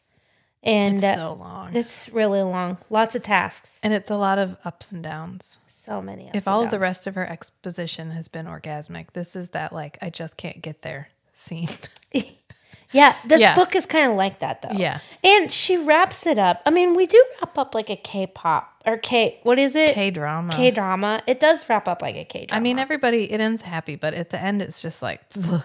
I think if we'd had any of these other allies in any part of the previous 67 chapters, it would have felt more interesting when they showed up, because it's like, oh, look, here's the people on that island that we thought was deserted, but it wasn't really deserted. It was just a really good glamour, and since nobody's visited them in 300 years, nobody knew that they were there, and they heard it through the grapevine somehow that they needed them here and that they were losing, or blah blah blah blah. And they also met up with their dad. Yeah. Oh, and surprise, here's their dad. It was Lucian and Vesa. It was like, oh no, we're losing. We can't possibly go on. Oh, look, here comes an ally. Oh, they weren't enough, and now we're losing, and we can't possibly go on. Or the king dies. Yeah. So what did you think? Okay, let's try and like... So the first thing that happens is the Bone Carver, the Weaver, and Braxis show up, yes. Yeah. Am I saying that correctly? That I laughed out loud at that part, because she's like... Pre-Axis. She's like, I never got you a mating gift. She's like, so here are some monsters. Here you go, I got you some. And he's like, oh my God, you beat me to the punch. Because here's the Weaver. And he's like, look, I got one too. And they like make out on the battlefield over their mutual. Oh my God, like, I really wish we could push a button for how many times I roll my eyes. Yeah. It was like, ugh. You didn't tell the commander of this army ahead of time that you had the gotten smoking these guys? Gun. Yeah, that you brought the nuke to the power. And you brought the nuke. Yeah, and he was stoked that you had dropped this on him and you hadn't put them in a more strategic location. All 3 monsters didn't need to be... Okay, it's like in D&D when you have your like tanks and they're all in a line and somebody uses a cone weapon. And if you had just spread them out, it would have been fine. But they're all fighting. They're like fighting side by side. Yep. Directly in the front. Yep. Nobody's attacking the flank. They're ethereal. They could have appeared fucking anywhere. And they're all in the front of this battle. And those, they die fast too. Yeah. And then he uses the cauldron like a cone weapon, and he just takes them all out, all in one, except Varaxis. Yeah. But it was just like, okay, sure. Yeah, we're going to surprise each other on the moment of battle. Like, literally, we're about to march down and defeat these guys, and we're all going to be stoked about it. We're going to, like, dry hump each other up on this hillside because we're so stoked about it. And I was just like, I can't. What? And then... and then they die. And no, the battle is lost. And that's when they're like trying to make it to the cauldron. And Nesta and Elaine are like, you know what? Hard pass. Well, Nesta is pass. Cassian. Yeah. That's literally how it sounds on the audiobook. And I cannot stand it. I will say, if you listen to this book, I love most of the voices, but the Nesta voice and actually Cassian's voice are terrible. That's because they need a Scottish guy to do it. Oh, God, that would like the Scottish guy from Outlander. Yeah. Dude. You're welcome. Thank you. You're welcome. Even the old guy. Yeah. The old guy's sexy as fuck. Yeah. He was in the most recent Game of Thrones. He's in a bunch of stuff. Dude, he is so... Is his name McDougal? Yeah. God dang, McDougal. He was in... Could get it. Lucifer. Oh, yeah, I watched a little bit of that, but not enough. But that guy is chef's. Yeah. That was very chronically online of me. Chronically online. Anytime I say anything that's like a thing online, I'm like, oh okay. shit, so I'm like chronically. speaking in meme language is what you mean. Or like or being like, hey, I actually can't. I don't have a rehearsed. Yeah, someone that uses talks like Kardashian and on TikTok all the time. Okay. Like, hey, what a vibe. That's such a vibe. Hey, girl. Hey, sis. Oh, that's super sus. Okay. Like, oh, no cap. Like, just super. Thank you for that. Yeah, you're welcome. Yeah. Like, I do find slang very hard to keep up with. And I do, because I'm chronically online. But you'll find with the youth that they will have entire personalities that are just online personalities. Yeah. And so it's wonderful to hear this terminology. I mean, we kind of did too. Were you ever on like forums and chat rooms and? Yeah. Yeah. And you had kind of like an online persona. It's the same. It just doesn't move. It moves so much faster now is all. Yeah. Yeah. And also slower in some ways, but I digress. I think fashion, I'll just go ahead and say it. I think fashion is better with this online because it allows for women to wear things that make them feel good and there be an entire community around it. Yeah, you can find your people. Right. Yeah. And it allows for more room versus like things can last longer. But yeah, we don't have to talk about it. I was going to talk about skinny jeans and parts, but it's fine. So we're still at the battle. Yeah. And still at the battle.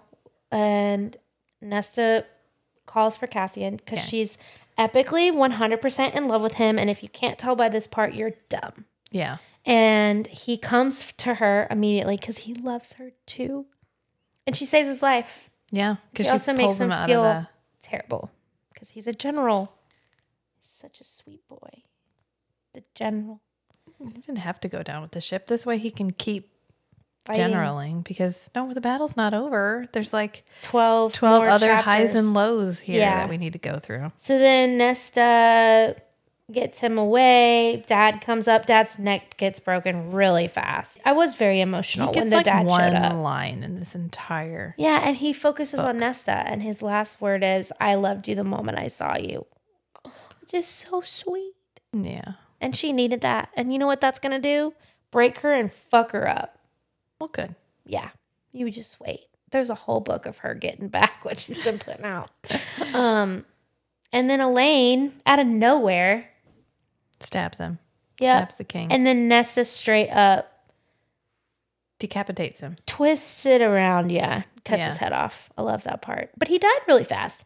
He killed the Weaver really fast. He was really obnoxious. I don't like a villain that just keeps getting away with it. Who's like, like we use the ultimate weapon and he just winnows away. And he's like, and then And then he shows back up and they try to hit him again and he like winnows to the side and he's like, no, you can't get me. Yeah. It's What about Faybane?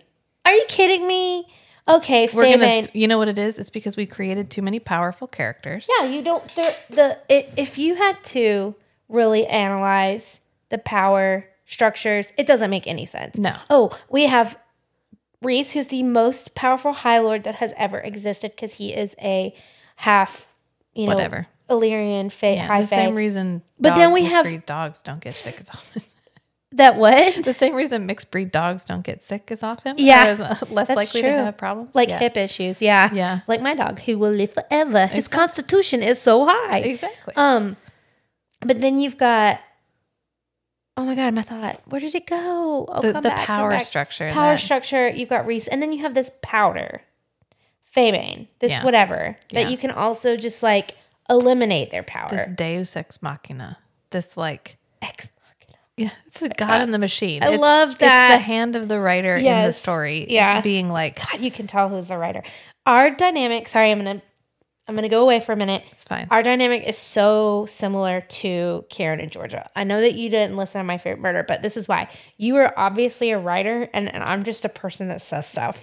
And just a person that and you have a lot of good points. Don't sell yourself short. I won't sell myself short, but I think that if you listen to the way we put stuff together, I feel like you are like an academic with this beautiful language and ability to contextualize a thought, and I'm like on the streets. I'm straight from the streets. I'm like just describing things in my chronically online terminology, or I'm not chronically online, but kind of a little bit. But you know what I mean? Yeah. And I've thought about it a couple times. And I just wanted to mention it. I like it. I think it's a balance. It works. It's a balance. Yeah. But what were we talking about? The Faybane and how that's literally just her. Like I've escalated power this entire time. I've gone from like high place to high place to high place. And now if I leave all these super powerful characters, there's no way to create tension. Right. Because but we're just going to have this one substance that does this thing. And now they're going to come and they're going to, because they spent so much time with Hybern, they're just going to blow them all up. Yeah. It's like such a small detail that doesn't really do much. Well, it's there at the beginning so that Feyre has can't just escape. And we got that in the Spring Court at the very beginning. They use it to take Feyre's powers away. And we get that so that she has that time with Lucian where they're running away. And didn't they use it on Reese when he got sick? They use it on Reese at last book. When was that Faybane? I think so. No, it was something else. It was like blood something. Tree. I don't know. Yeah. It doesn't really matter. What happened was, what had happened was. Did you see that meme I sent you about? Never mind. It was about that same joke about how Reese is just like laying there and I she's saw that like, one. "Get the fuck out of here." Yeah. Yes, exactly how I felt.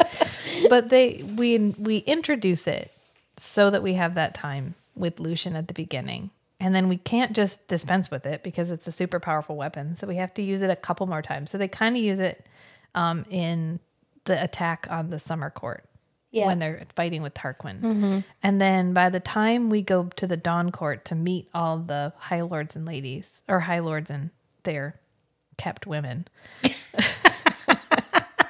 The Dawn Court is like, surprise, we found an antidote.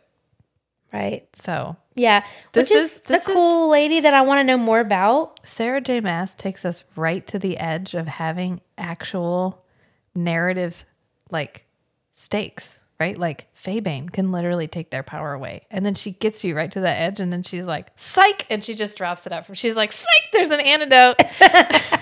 Yeah, no more stakes. It's like at the end when she's like, Amber gave her life to save everybody. And then she's like, psych!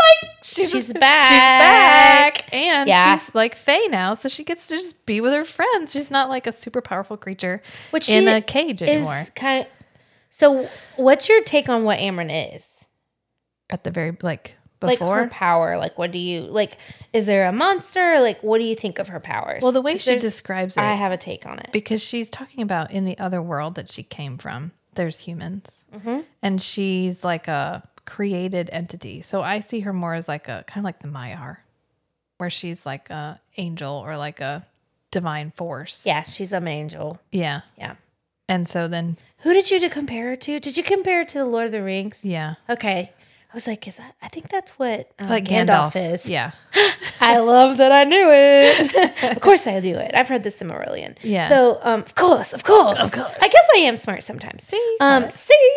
But yeah, she is. She's like an angel. And I think that if you see like her universes all line up, and that comes up later in a different series that I'm not going to ask you to read yet. It's fine. That Throne of Glass. No, the other one, Crescent City. Oh. But I know you're going to need a break. I know you're going to need a break. We'll segue and then we'll segue back. Yeah, maybe. You don't even have to. But anyways, coming back. I was going to say the next little book is a novella, a short. Yeah. And it's a Christmas story. So I thought that's a good maybe time. we could do it before Christmas. Yeah. Maybe. Yeah. And then there's Silver Flames, which is the best of the best of the best. Anyways. That's the one from Nesta's point of view. Yeah. That's the one with my love in it. Cassian. My love. Yes. Yeah. So first ending, Elaine. First ending. Yeah. Elaine. Their dad dies.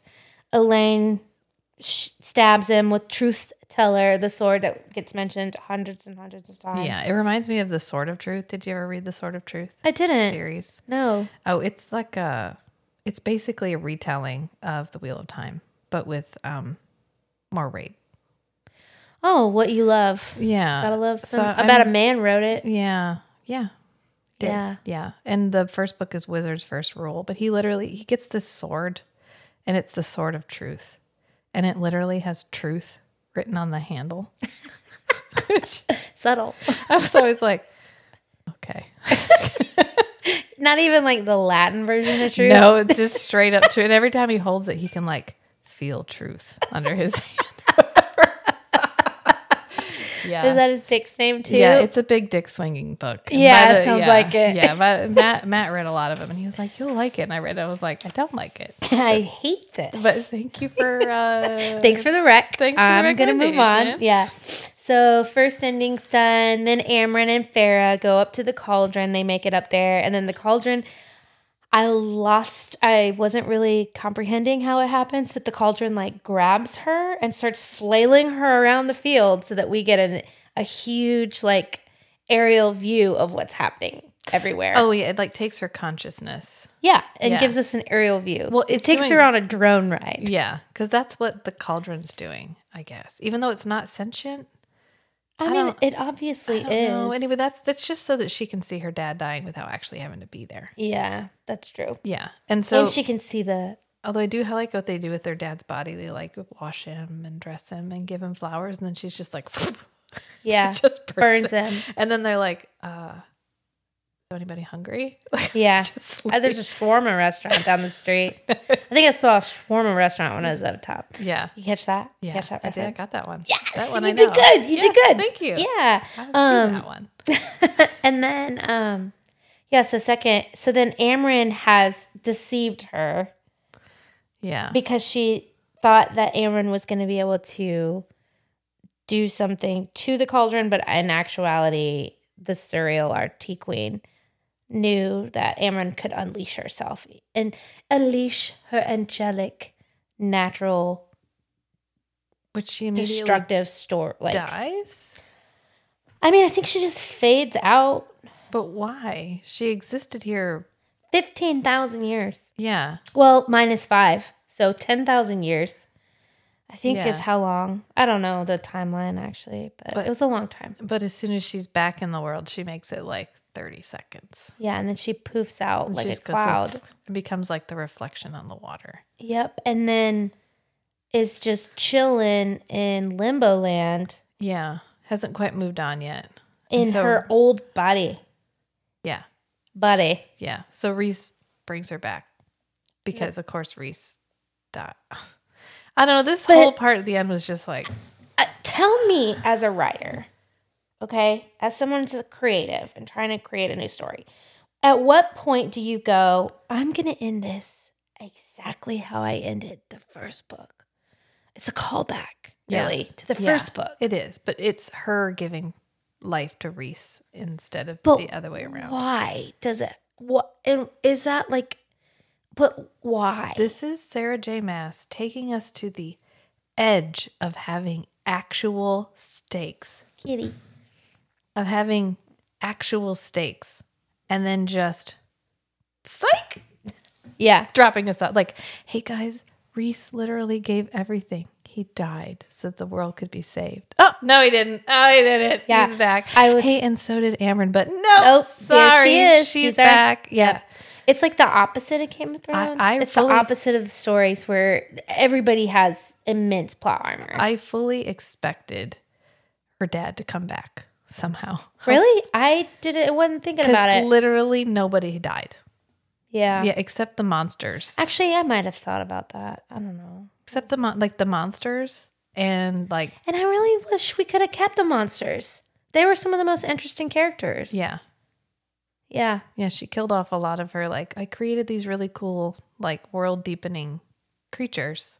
And now they're gone. And I just, like, exploded them all in one whatever. Which at least it wasn't, like, magic that killed them. It was, like, the elemental force of creation itself. Yep. I do like how she, like, modifies her curses to represent the world that they're in. Like, it's never God, it's gods. Yeah. Or it's like, bless the cauldron. Yeah. You know, I always find that at least consistent. But second ending's over. So Amryn's gone. Yeah. Then Reese comes back because the cauldron has been split in 3 and is a void that's basically a hole in creation. Black hole. Yeah. And it's growing. And sucking in everything. Yeah. And so Reese realizes that it is the nothing. Yeah.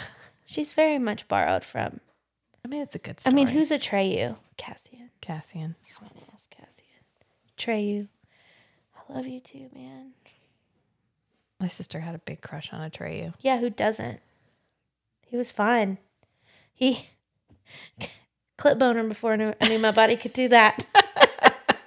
And I'm not kidding about that devil. That was literally my first crush. Hot. Super hot. Yeah. I don't think you listened to it? The part where he's like, yes. He has so much just like sexual body language where he's talking to her and he like leans back and like runs his like nail across his chest. And then when she turns in and has, so we're going to visit, we're talking about Legend. Yeah, we're talking about Legend. We're talking about Legend.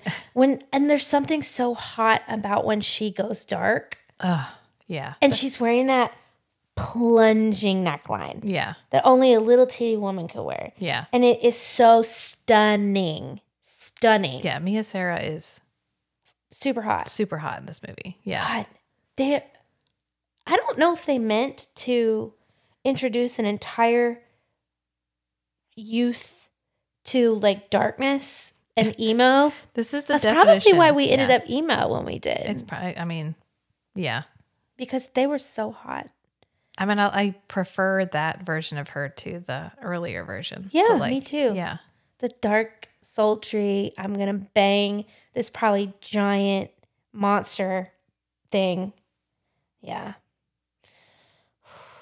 It's tough. Anyways, back to this. But yeah, I was sad I missed out on that podcast because I wanted to say that. Just wanted everyone to know how stupid hot you snuck it in. Yeah, snuck it in. Snuck it in. So we've done ending number 2. So ending number 3, Rhysand. Ending number 3. I love that you named the endings. Well, I mean, because it really does feel like it. It's like it it's never over, ends. guys. Just kidding. No, it's not. Let's sew up the. Oh, and then when she throws her tantrum and throws the priceless book into the cauldron, she's like, "Well, I can't read this shit." Boom. Yeah. Bye. She probably could have helped Vesa if she hadn't thrown the book away. Right. Well, that's why we did. Because it's a plot hole that we can now just close up because it's in the void and no one can ever go get it. Well, I bet somebody can. Anyways, so Rhys dies because he knows. And what's the last words he says to her? I love you. And then she brings him back. You know what we've never mentioned? And it actually plays a huge role in her books? Tattoos. Because it's so normal. Yeah. She loves tattoos. All her main characters have tattoos, covered in tattoos. She loves a tattooed man. I mean, don't we all? Yeah. different. I mean, it's not, but there's, I mean, they just get them. Yeah. They don't have to like get them. They just appear. Yeah, that's true. Yeah. They do in Throne of Glass, though. Can you still make bargains if you run out of space? I'm sure they can just be little tattoos. I mean, but like the tiny tats. But like the bigger the stakes, the bigger the tattoo. So if you're like Covered really in making tattoos. a big bargain and you don't have any space I guess you have left. to undo some of your little ones. Yeah. You got to make some space. There's another book I read called, I think it's like Rhapsody. I don't know. She's a siren. Anyway, her like love interest, it would remind you a lot of this book actually. But her love interest is like the Lord of the Night fairies. And he has giant bat wings. Anyway, but he's like the... Oh, I've heard of that. And she's a siren. I've heard of that. And she makes bargains and with him because he's like the bargainer or whatever. But he gives her beads. What's her name? Is it Jude? Maybe. I don't know. It's been a long time since I read it. But Does she have horns? She doesn't. Well, she does eventually, kind of. I don't. It's one of those ones I quit reading because the bad guy felt too like. I hate it when they're always one upping the good guys. Like they're always like, "Oh, the good guys are so dumb." That it just gets to me after a while where I'm like, I can't do it anymore. I can't do it anymore. Like, yeah. So anyway, she ends up with like her entire forearm is covered in beads. Interesting. I'll have to look that up. There's several of those stories out there that I'll run across in these. Yeah. I'm excited now. Anyways, the ending 3 is over. And then we get to kind of like denouement it out a little bit. Yeah. I mean, I don't even remember what happened after the cauldron scene, honestly. We get to kind of have some downtime with all the other characters, and we get to meet Miriam and Draken. And I think they're going to show up in some later on stories. I mean, they should. They had enough build up. I would love to know their stories too. Yeah. So it all kind of wraps up in this very long way to the point where it feels almost anticlimactic. Yeah. Because you get three in a row. Yeah. But they don't feel sad. Well, they are satisfying. Like, I remember reading it. I was really emotional. I finished it. And I wasn't unhappy with the ending. It was satisfying. It just wasn't, I don't know. It wrapped up, which I'm glad we wrapped it up. Yeah. But it wasn't the like. Kind of like. It was like, okay, well. Yeah. That was nice. A lot of people felt that way. Sometimes that's what happens when you are just writing. Yeah. Without planning it. Right. Because she didn't probably know where she was going. Right. Or she may have known what the ending was going to be, but she didn't know how she was going to get there. Right. And that's why we flounder for so long, which there's nothing wrong with not having a specific plan, but you got to have an exit strategy. That's how Dungeons and Dragons feels sometimes. When you're playing, do you ever feel like if the plot to your campaign's not moving quick enough, you're just like over it? Yeah, you're floundering. Yeah. Yeah, it's the same. You're like, okay, well, you're ready to move on. Like that's what a story is. I'm done. I don't want to do this anymore. Right. Right. And you have to have kind of trends. You have to trend up or trend. You have to have highs and lows. And she's kind of going for that with all those tasks in the middle, but it doesn't feel like it because they're all very preemptive. And we have a proven track record at this point of everyone's going to be fine. So yep. No matter how bleak it seems, that everyone's going to be fine. Everyone's going to be fine. There are no real stakes. Something we haven't even talked about, which we should probably mention because these are supposed to be spicy books, is the fact that by this point in the story, we don't really care about listening to Farah and Rhys get it on. No, that's because Rhys and Farah become very one note. I mean, once they're finally together, we finally culminate that relationship, they don't have a ton of character growth. I mean, we get a little bit of, guys, Rhys isn't perfect. But even then, it's like, he's perfectly imperfect.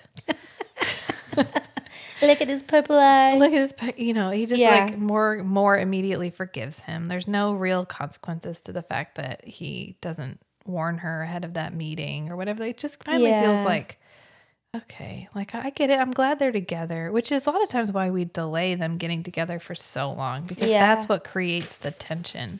Yeah. And then as soon as they are together, creating more tension because once they are together.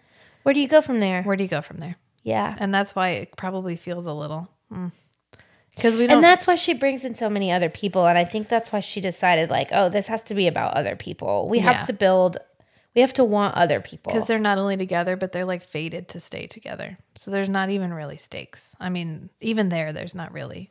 Nothing's going to happen to pull them apart. Yeah. Well, and then what's cool is in the next couple books, they're not our main characters, so we just see them as on the side, and you like them. You like what they're doing, and you like having that like peripheral version of them. This book would have benefited from shifting point of views. She does it a little bit, where you'll be like, "Oh, this chapter is Rysand." Yes, it's the first and the last, and then it's like, but it would have done really paragraphs. well for both of them. Yeah, if we had, it would have felt like the pace stayed a little bit faster if we'd had like a Cassian chapter and an Asriel chapter. And we could see the same battle from different point of views. Yeah, and a lot of, like, Sanderson does it. Yeah. And, like, at the end, anytime he has a battle scene, which he does so well, the point of view switch really quickly. Yeah. And it's really impactful. It feels like in a movie when you get those quick transitions between scenes. And you're building emphasis, you're building tension, you're like, what's happening? And then the female lead comes in and she's way more powerful than everyone else. Yeah. That happens. So this book would have benefited from that. Yeah. And then the challenge is just creating individual voices for each character. Yep. And then being able to write each individual voice. But as a writer, that's the challenge. I mean, that's what would have improved this book, is we get too much Feyre. Yeah. Like the first book is all from Feyre's point of view, and that makes sense. Right. And the second book is all from Feyre's point of view, and it more or less makes sense. It would have benefited from some Rysand, but it's hard to do that. But we got chapter 54. We did, and it's hard to do that without giving things away. Right. But in this book, we're not hiding anything, really. Yeah. I mean, we're hiding small things. And you see her, I think she learns that because the Silver Flames is not written from one perspective. It is written from both. I think you may be like, oh yeah, this is what it needed. This is what this needed. Like it needed to me. Because like a couple chapters from Amren's point of view would have been kick-ass. Oh, so good. Yeah. Just to listen to the way she talks. The way she thinks. I don't mind if we shift first person. Which I don't think this isn't first person. It is. I don't mind if we get multiple first person points of view. First person's where they're like, I was doing this. Yeah. What if it was in third person? And then Farah, that's me. We'll have to read Gideon the Ninth eventually. Okay. Which is by I'm gonna murder her name if I try to say it out loud, so just Google it. But it's Gideon the Ninth. And then the second book is I think it's Nona. Anyway, the one of the books that follows is in second person. Because something really dramatic happens at the end. What's second person? You walk down the hallway. You sit down on the chair. Oh, that's weird. Because something so dramatic happens at the end of Gideon the Ninth that she literally suffers like a dissociative event. And she can't put herself back in her body. So she just sees herself from second person. Whoa. What a feat. Yeah. What a feat for a writer to successfully, and she does it successfully. Yeah, it's a good book. Yeah, it's a good cool. book. Yeah, we'll have to try that after Murderbots. Yeah. I think you'd like Gideon the Ninth. Probably would. There's not a lot of things. I am easily impressed. It's actually good. It's necromancers in space. Lesbian necromancers in space.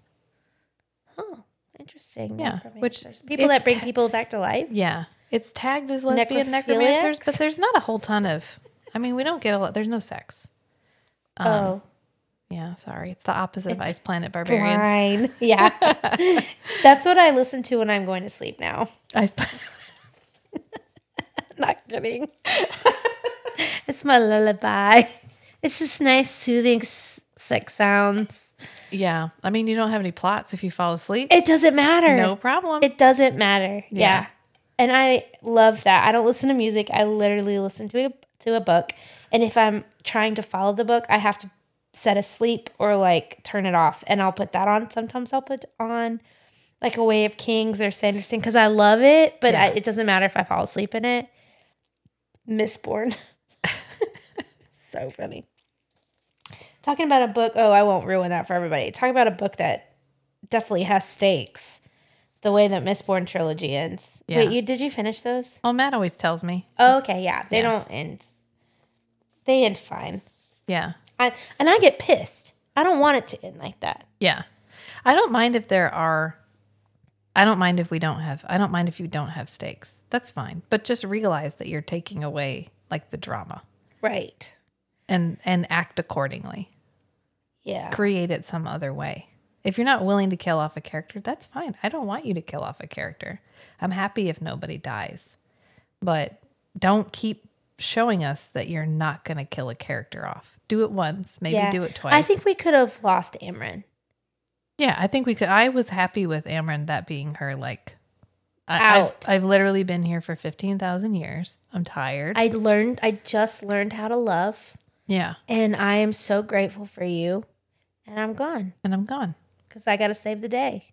That would have been fine. For And her the to third just, ending. Yeah. Second ending. But then for her to come back and be like, and I'm like you now. Was like, all right. Okay. Great. Yeah. Well, I love Amryn. I'm glad she's here. I'm glad we get... Sorry, I'm doing it again. I'm glad she's here. I'm glad we get to keep her.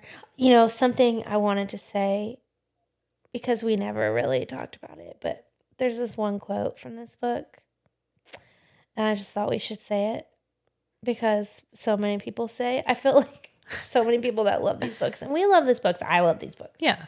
But also, they're just stories. Yeah, But they are. It's not an unconditional love, but it's never gonna be.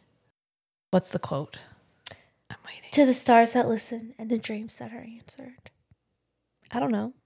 Yeah, I think I remember it. I don't remember where they say. Yeah, it. that's the thing that everybody puts on sweatshirts. Oh, That's like because it's poetic sounding. Yeah, or for the people who look at the stars and wish. For the people who look at the stars and wish. Yeah. I mean, it's... To the stars that listen and the dreams that are answered. I did highlight some quotes in this book. I mean, there were a couple parts that I thought were... Oh my God. Were quotable. I don't... Talk about the things that she said too much, though. Yeah. How do you... Suriel was a dreamer. Everyone's a dreamer. How do you rear someone's knee? Knee someone's rear? Yeah. He kneed my rear. What the... does that mean? You kicked him in the ass? No, but like she does it in like... Yeah. I don't know. She's got quite a few like phrases. She recycles. Uses a lot. Yeah. Yeah. Yeah. Well, anything else? No. So what's your favorite thing about this book? About this book? What was your favorite thing? I'm thinking. It's okay. I think mine, while you're thinking, I think mine is, I liked the transition to Nesta and Cassian. I like where that's going.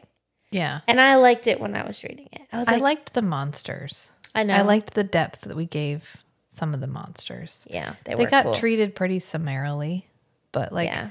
I think Baraxis is my favorite character in the entire series so far, because he's literally like a thing made of nightmares and he just wants a friend. Yeah. And I sympathize with Baraxis. Have you watched Werewolf by Night? I have not yet. I think you should. I really do. Anyways, yeah, I hear you. Yeah. I mean, that I liked. As soon as they were like, there's a thing at the bottom of this pit, I was like, I want to meet the thing at the bottom of the pit. I bet it's cute and fuzzy. I bet we could be best friends. Yeah. So they finally, she goes down there and it like shows up behind her and she's like, I'll make a deal with you. And it's like, okay. Can I have the moon and the stars? Like, Can I see the sky? Feel the wind? Two characters show up to capture her. The ravens. The ravens. And she's literally like, I'll give you anything. And it's like, will you come down here sometimes? And talk to me? Just talk to me? I was That's like, how I feel. That's who I am. I was like, okay, that's it. It's my favorite character in the entire book. And she's like, deal? And it's like, okay, don't look. And then it like eats, and then it eats them. Turn your face away. Yeah. Yeah, her monsters are very charming. Yeah. She does a good job with them, like inventing them. They're funny. They're good. They're good. Like the bone carver's good. He's sufficiently creepy. Yep. The weaver is sufficiently creepy. I would love to read the Bone Carver from someone else's perspective too, because I think he does change. Yeah. And like we get him from this like little boy. Yeah. And I would love to see him from like, I just want to see everything from Cassian's perspective. Yeah. This is one where this would have been a good thing for each character to have to visit him and then us to explore what they saw the Bone Carver as. Yeah. That would have been a good, like, a way of deepening each character. I also think we would have found Nesta and Elaine more sympathetic if we had seen anything from their point of view. Yeah, I agree. Yeah, because they're just, like you said, one note. Well, Nesta, we get a little bit more, like, depth and a little bit more, like... Slightly. But not Elaine really. is just flowers and puppies and baking and gardening. And that's fine. But there are some... Yeah. I don't know. And we'll see. I think the next book in the series is supposed to be Elaine. And I don't know whether we'll Oh, the series isn't done? No. Oh. Mm-mm. Shit's about to get off, like fly off the handle. I told you she's got a whole universe. She's stacking universes. Okay. You don't have to go that far with me. Don't worry. Or maybe we got a lot of podcasts to make. We got a lot of books to read. We yeah, can get back to them. But you know what? I think if you'll just hang with me for the 5, the little book that comes next, and then Silver Flames, we can pause and not look back for years. For years. Yeah, because it's going to take her that long to work up to it. But you think there's 2 other books in the Crescent City series. It's a new series that she started, and they loop back. Okay. So she's stacking universes. Yeah. Already. I think we mentioned this. It's like the Cosmere. Yes. Yeah. Exactly. The Maas. Well, it's because this is only happening on this one little island. We've got continents of plot. This world, we're supposed to be a whole world here. Oh, okay. But there are other planets in our sphere universe. Like where the monsters came from. Yeah, and realms. Yeah. Yeah, like dimensions kind of. Yeah. And where Amryn came from. Right. Yeah. Because she's one of the monsters. Yep. Yeah. And this place has high magic. This universe, like Prithian, has a lot of magic. Yeah. Not all of her worlds are that magical. And so she's going to bring them all together and we're going to get an end game. And it's probably going to be there's probably going to be 17 endings. 17 whole endings. 17 whole endings. People are going to die. Every single character is going to die and come back. Yep. By the 7 lords who are going to just bebop around giving sunflower seeds of power out. Yep. Exactly. And I love how Reese is like, it's only my power. I didn't take any of yours. Like, how does that work, motherfucker? I don't know. It doesn't make any sense, to be honest. It doesn't make any sense. Well, why did they not know? I guess they'd never done it before, but how did they know they could do it when they give the power to Feyre to bring her back? And then they all do it again for Reese, and he's like, but I'm exactly the same as I was before, so rest easy. Like, well, that doesn't make any sense. No, it doesn't. No. I mean, I guess it kind of does. It's like when they give a human that energy, it remakes her. But when you give if you give energy to the same thing, it's like recharging it just a battery. recharges it. Yeah. I mean, it kind of, if we have to make it make sense. But I also hear what you're saying. I was also like rolling my eyes eyes that it was the exact same ending. Yeah. I was like, that doesn't feel like it's like this book is about, these stories are about character development. They are about plot. They are about the story. It's not just about the spice. The spice is actually like very little. Very, very little. By the end of it, I was like, are you really going to give him a blowjob while people are dying in the tent right next to you? Yeah. It's a lot. Yeah. She's like, at that point, you're like, keep it to your fucking self. Yeah. I don't care about your It's really like, you know, when you have your girlfriends and they first start dating someone and you kind of want to hear about what's going on. Yeah. It's like, I don't want to peer into the intimacy of your perfect relationship. It's not fun anymore. It was fun when we didn't know if you guys really liked each other. And I probably wouldn't be that grossed out if married people talked about their stuff like that. But at the same time, it's just like... It gets to be a little bit much. It gets to be like now. There's only one time where she's like, I think I'm Too tired. And he's like, I guess it's okay for tonight. Like, it's okay.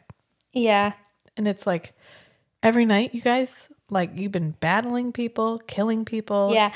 Oh, I meant, okay. So I want to circle back to previous episodes when, Whoop, whoop, whoop. yeah. Beep, boop, boop, boop. When we talked about orgasms and fae organs. Yes. So I was watching a TikTok, and this white man was telling me about how Oh, this is going somewhere good. I can really tell. I can tell already. I don't know who this guy was, and I hate that it was a dude. I was like, please don't inform me in this way. This feels wrong. There are 4 types of orgasms, and I thought we could talk about them and how, since that seems to be our thing towards the end of these episodes. But the first one, of course, is the one that we know, the clitoral, the one that everyone, the most successful version. Yeah. And then the G-spot, which exists. Yeah. I guess. There's like varying. And then there's the squirty one. Yeah. And then the 4th one he talked about was a deep one. He called it something. And I was like, I can honestly say 2 of those I have never experienced as a woman. And so in my mind, I was like, maybe I was unfair. Maybe there are women out there that have these things often, and they are written into this fae universe. So I was going to apologize to the fae folk out there for being so presumptuous about their shortchanging their superpowers. Yeah, and their organs, and saying that they had to have had, and that maybe there are women out there experiencing these massive, life-changing orgasms. I mean, sexuality exists on a spectrum. So sexual pleasure exists on a spectrum. Yeah, and I just really felt like I owed the fae an apology. And I don't want to be one of those people that can't say, hey, I see what I did and I was wrong. Yeah. So I mean, that's okay. One TikTok by this white guy. And I was like, oh. White guy. You're like, well, now I owe everyone an apology. Yeah.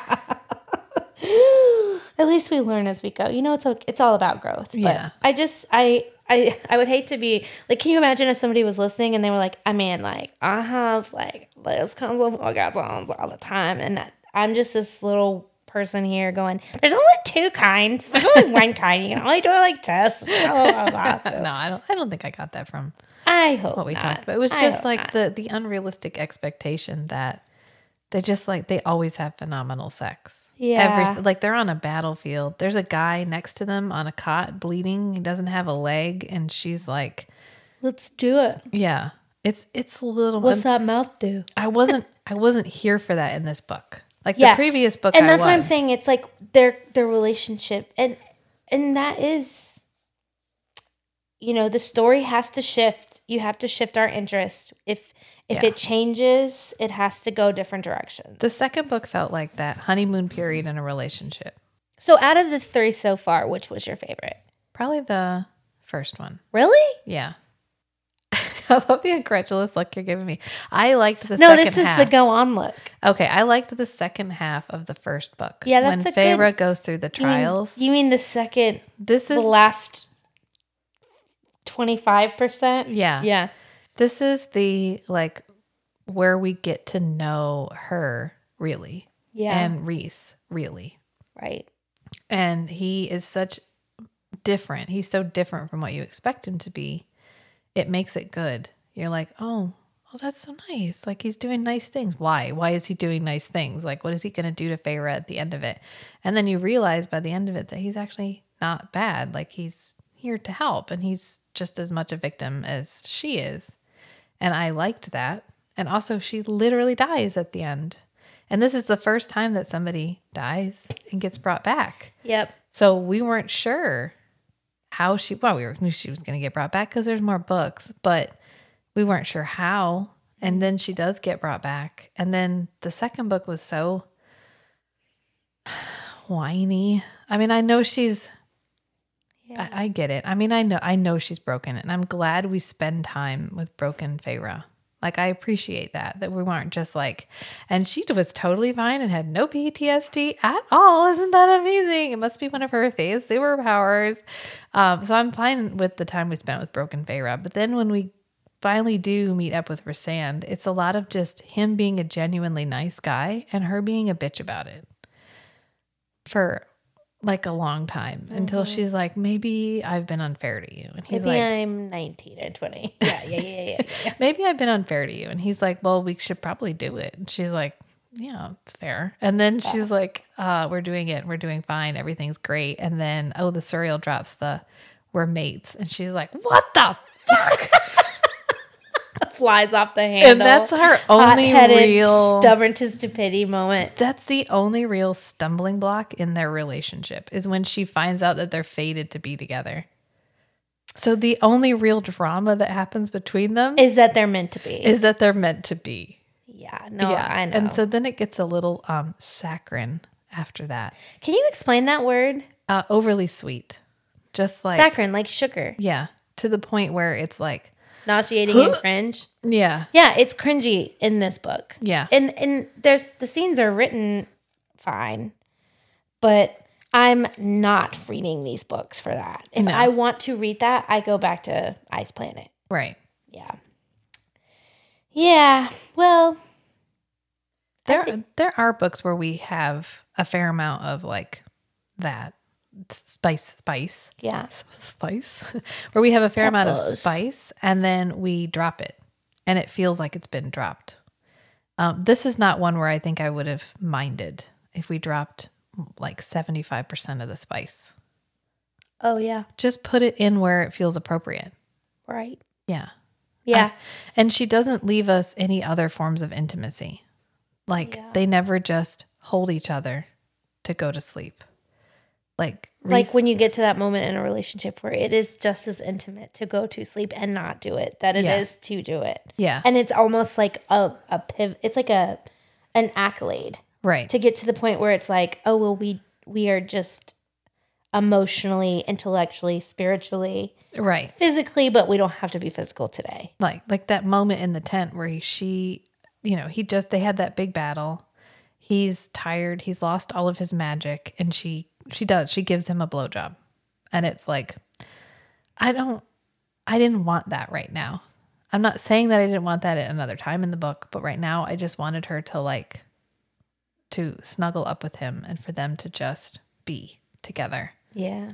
That to me would have felt far more intimate. I wonder if her editor was like, you gotta add it in.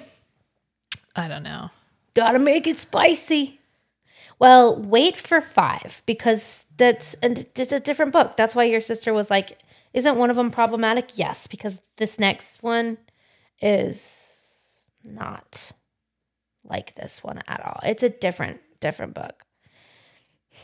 Well, that might be a nice change. I think you'll appreciate it, especially since we're getting to the end and you don't normally go through this many in a series. And then we'll give you a break, and you can find something else to read or read another book with someone else. I'll reread Murderbot for like the 5th time. Yeah, I've started reading those too. They are good. Yeah, on my Kindle, which is so fun, so fun. So that's not a plug. We don't get paid. Not yet. Not yet. You hear that, Amazon? Yeah. Amazon. I'll just take free books. Free books. Yeah. Yeah. So how is the podcast going? So the most listened to one was The Legend? No, it's I think it's Nosferatu is like the top. Or our one, I think maybe the first one, the A Court of Thorns and Roses. Oh, is the highest one now. I haven't put them on Reddit yet. Because I wanted to kind of have 3 of them. I'm scared. No, it's okay. I know. It's fine. You can just be like, hey, I'm on this podcast where we talk about them. Boop. I know, but then you're just opening up for criticism. That's what you do when you put stuff on the internet. I know. It's scary. Yeah, I mean, it's scary, but I know it's going to happen. If you care about what other people think and feel, I do. It's horrifying. I don't not care. I just know. I know where I feel that. like you're more mature than I am. I know where that fits, and it's right over there. Emotionally, I feel like you're much more intelligent than I am. I don't give a fuck. Count. I know. I need to meet you there. If it's a literal, if I said something offensive, that's fine. You call me out on it, I'm good. That's good. Yeah. I'm happy to hear it. Same. If you're just an asshole, then you get stuck over there with all the assholes. Yeah. If I pronounce something wrong, I don't give a shit. I'm sorry. They are fictional characters in fictional places. Correct. So I'm not deeply concerned about that. If you can hear my kids walking in the background, I'm not deeply concerned about that. Yeah. At least we kept the penetration talk till the end where the kids were asleep. Yeah. You know? But if I was offensive, I care about that. That I will happily. To an extent too. Well, to most extent. If I agree with if I see your point. Yes. Right. Yes, I was offensive in that. Okay, I get it. I don't think that you say offensive things. I think you've been around people who don't have a sense of humor like you do. That's fair.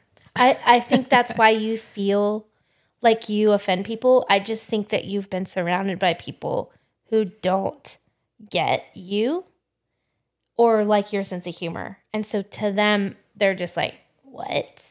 But you're not offensive in any way. All right. So this was another Book Talk with Kate. Thanks for having me. I'm glad we could shout down our bond at each other. Yeah. And that was the third book. Yep.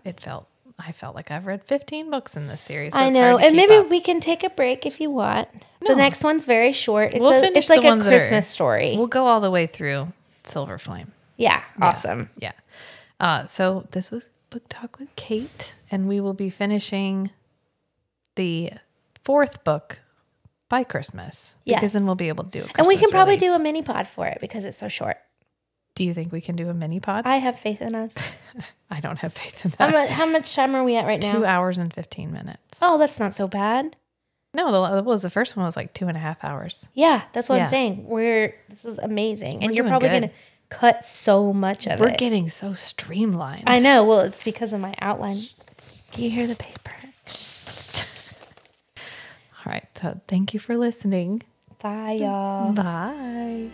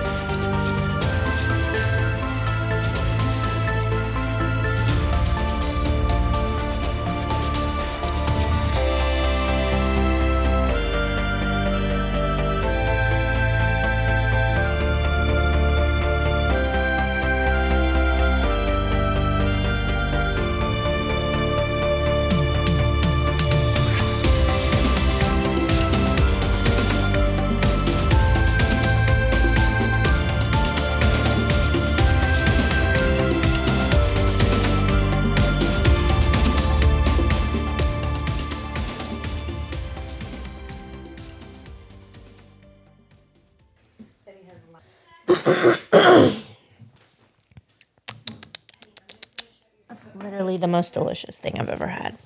I've never had something so delicious.